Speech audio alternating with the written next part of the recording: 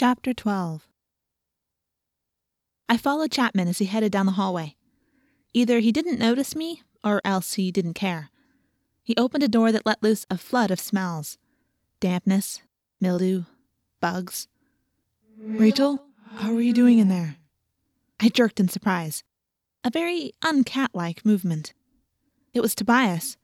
He had to be fairly close for me to be able to hear his thought speech. He must be on the roof or perched on a nearby tree branch. I strained my sensitive cat hearing. The birds under the eaves were silent. They were afraid of the big hawk. "I'm fine," I said, "but you scared me half to death." "Sorry, I was just worried." "Well, don't worry. I'm following Chapman down to the basement." "Why?" "Because that's where he's going, duh," I said. Somehow, Tobias's human words were annoying me. He wanted me to pay attention to him, and it was hard to do. The cat didn't care about his words. The cat just wanted to go down and look around the basement. Fortunately, that's what I wanted to do too. I trotted down the rough wooden stairs after Chapman. Very weird, by the way. Going downstairs as a cat gave me a feeling of vertigo. I mean, I was going down head first. It's strange.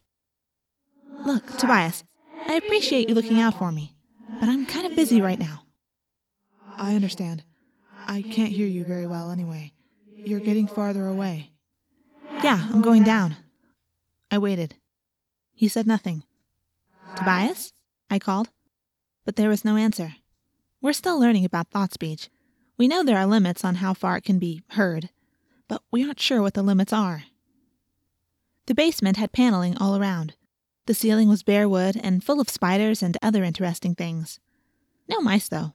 Nothing that could be considered actual prey. But many things that might be fun to chase. Chapman is the prey, I reminded myself. We are hunting Chapman. There was a sort of TV room with a pool table and some old chairs and a couch. But it was obvious that no one had used them for a long time. There were no human scents on them. There was dust everywhere, and I could hear that there were spiders inside the TV set. The only part of the basement that appeared to have been used was a path right across the floor. I smelled the scents that Chapman had tracked there with his shoes. He walked in a straight line across the basement to a door. It was a simple white painted door. Chapman pulled a set of keys out of his pocket. He unlocked the white door. He opened it and stepped through. 5 feet beyond the white door was a second door. This one was made of gleaming steel. It looked like the door to a bank vault. Beside the steel door, there was a small square white panel of light. Chapman pressed his hand against it. The steel door opened. It slid into the wall like the doors on Star Trek.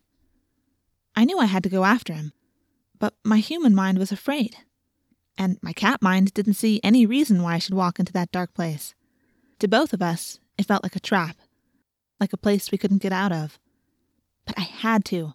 I had to go in there. That was the whole point of this spying trip. And Chapman was my prey. At the last second, just as the door swooshed shut, I bounded into the room. It was dark at first, not that it bothered me. Then Chapman turned on a low light.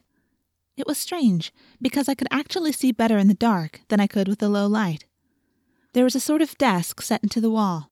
It was gray steel and very unusual looking. There were more little light panels in various cheerful colors, and there was something that looked like a small but complicated spotlight hanging down from the ceiling. In front of the desk was a chair. A totally normal office-type chair. Chapman sat in it. He ran his hands over a blue panel. Then he looked at his watch. He sat patiently, waiting. For about a minute, nothing happened. I tried to look nonchalant, like I just happened to wander in. But at the same time, I was careful to stay behind Chapman so he wouldn't see me. I remembered Jake's warning, about how anyone else would just assume I was a plain old cat. But Chapman knew about morphing. The Yeerks knew about the Andalite morphing technology. So if Chapman or any controller ever saw an animal acting the wrong way, they could suspect the truth. Suddenly, a brilliant light snapped on. My cat eyes adjusted instantly, but even so, the light was painfully bright. It came from the little spotlight thing. Chapman turned around in his chair to face the light. The light began to change. It took shape. It turned different colors. The 4 hooves appeared. The bluish fur. The many-fingered hands. The flat, intelligent face with no mouth and only slits for a nose. The penetrating, almond-shaped main eyes. Then the strange extra eyes, mounted on stalks that turned this way and that, looking around the room. Last came the tail, the wicked, curved, scorpion-like tail. An Andalite. Just like the Andalite prince who had given us our powers. But I knew this was no true Andalite. Dread washed over me. Dread too strong for even my cat brain to ignore. This was no true Andalite. This was the only Andalite body ever seized and taken over by the Yeerks. The only Andalite controller in all the galaxy. This was Visser III, leader of the Yeerk invasion force, the evil creature who could morph into monsters acquired from all over the universe. This was Visser III, the creature who had murdered the Andalite prince while we cowered in terror. This was Visser III, who had nearly killed us all in the hell of the Yeerk pool.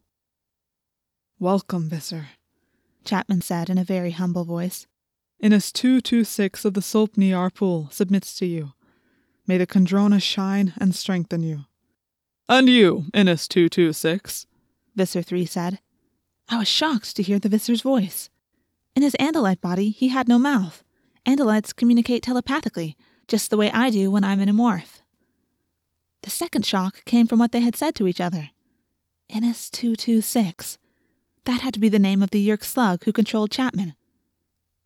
The cat part of my brain was busy with a different question. Was this apparition real? No. There was no scent. No scent at all. Only light and shadows. It was a hologram, I knew. But it was a very convincing hologram. Visser III seemed almost solid.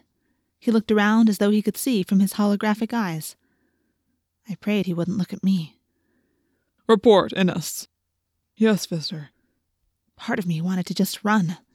Even a hologram of Visser III makes your skin crawl. But now that he had figured out it wasn't real, the cat part of me was just bored. I realized why I could hear Visser III.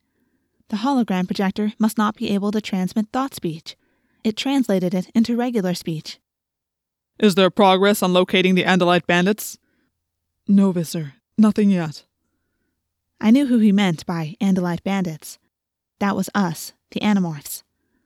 "I want them found. I want them found now."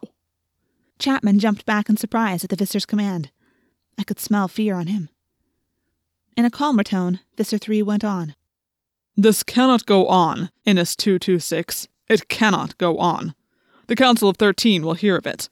They will wonder why I reported to them that all Andalite ships near this planet had been destroyed and all the Andalites killed. They will be suspicious. They will be angry. And when the Council of 13 is angry with me, I am angry with you." Chapman was literally quivering. I smelled human sweat. And I smelled something else. Something not totally human. It was very faint. Was that the Yeerk itself I was smelling? Was I smelling the Yeerk slug in Chapman's head? It seemed impossible. But there was some strange smell. Something. I concentrated all my cat mind on analyzing the smell. "What is that?" Chapman swiveled in his chair. I looked up and froze. Chapman was staring right at me. And worse, much worse, Visser III's stalk eyes were focused on me too. "It's called a cat," Chapman said nervously. "An Earth species used as a pet. The humans keep them close and find comfort in them." "Why is it in here?" "It belongs to the girl. The host's daughter." "I see," Visser III said. "Well, kill it. Kill it immediately."